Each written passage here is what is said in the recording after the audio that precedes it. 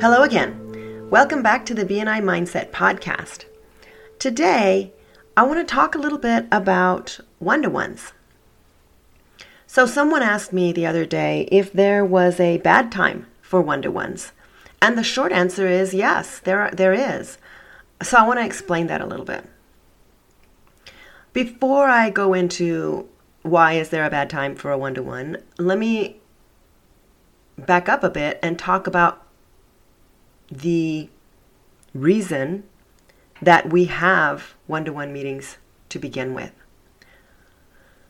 Bottom line, the reason that we have one-to-one meetings is to develop and deepen those relationships with BNI members. And God's honest truth is you should do it with anyone that you want to do business with. I mean, it's a perfect way to figure out whether or not you actually want to do business with someone, right?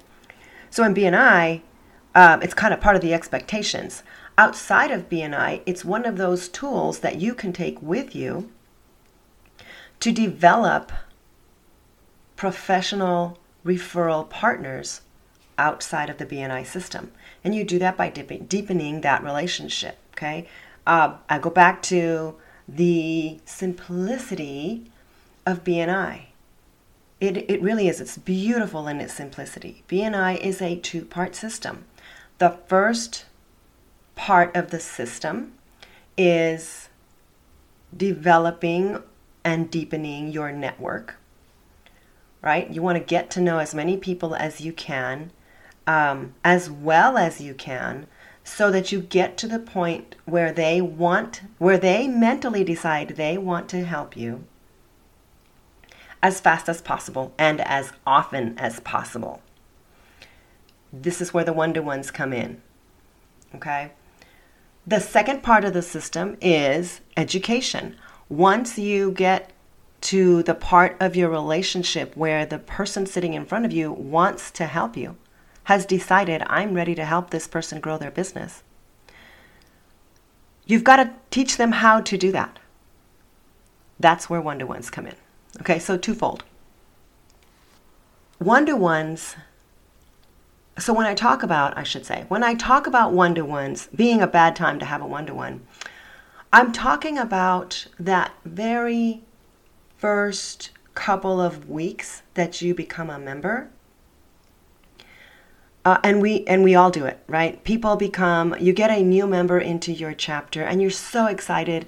That poor new member gets bombarded with requests for one-to-ones. People want to get to know this person. The problem is this new person has no idea how to conduct an effective one-to-one. And this is when this is the reason why I say there is in fact a bad time to have a one-to-one. You really need to give the new member a couple of days, 10 days, 12 days, to try to get their feet firmly under them again in the BNI world, so that when you ask them for a one-to-one, they know what that means from a BNI perspective. It's not sitting down, having a chat, having coffee, right? This is a more intentional relationship builder.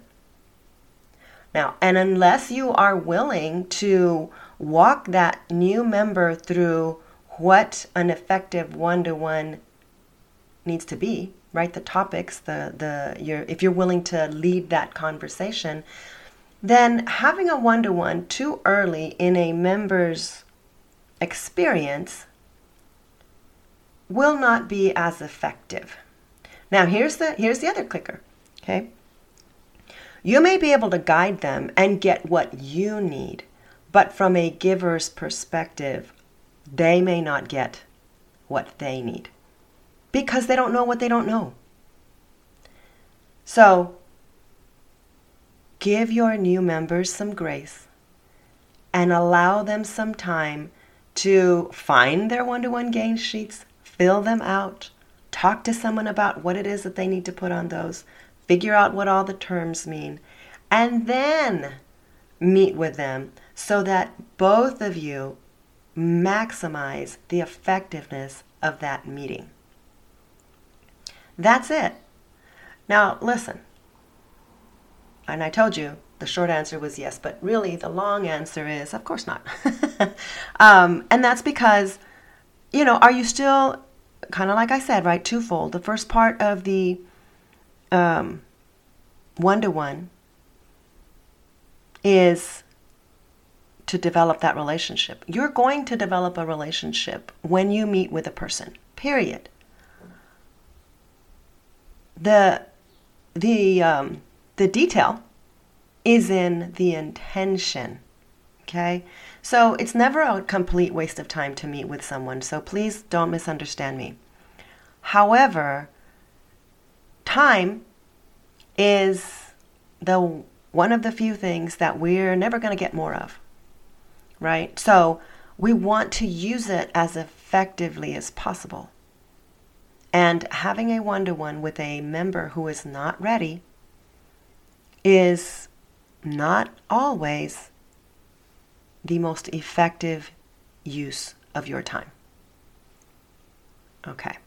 So let's talk a little bit about, going outside of BNI to have one-to-ones. Those people aren't going to know how to have a one-to-one, so you will, in fact, have to kind of lead the conversation. And my experience has shown me that most people really appreciate the intentionality of a one-to-one meeting when they meet with a BNI member that knows how to take those 45 minutes to an hour and really suck everything out of them that they possibly can, right? As far as information and as far as deepening that relationship. And this is great. That's what you want, right? We want to be able to take those people in our network that are non-members and hopefully make them better networkers. It's almost through osmosis. But also, it's not, by the way, it's not osmosis. They really have to pay attention and learn by what you're doing. But also,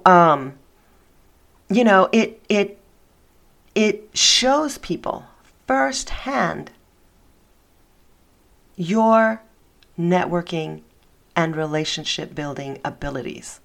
And a lot of times, that's the best way to convince someone to come see what BNI is all about. You don't even have to say anything.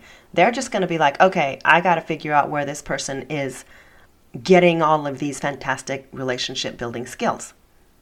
Okay, so long story short, there are better times to have one-to-ones with members. I encourage you to go out and have one-to-ones, but give your new members a chance to figure out what that means in the BNI world. By the way, if you are enjoying the content of my podcast, go over to whatever server you're using to listen to it and drop me a rating. I would really appreciate that so that more people can find it. I hope you have an amazing week. This is Jessica again. Take care.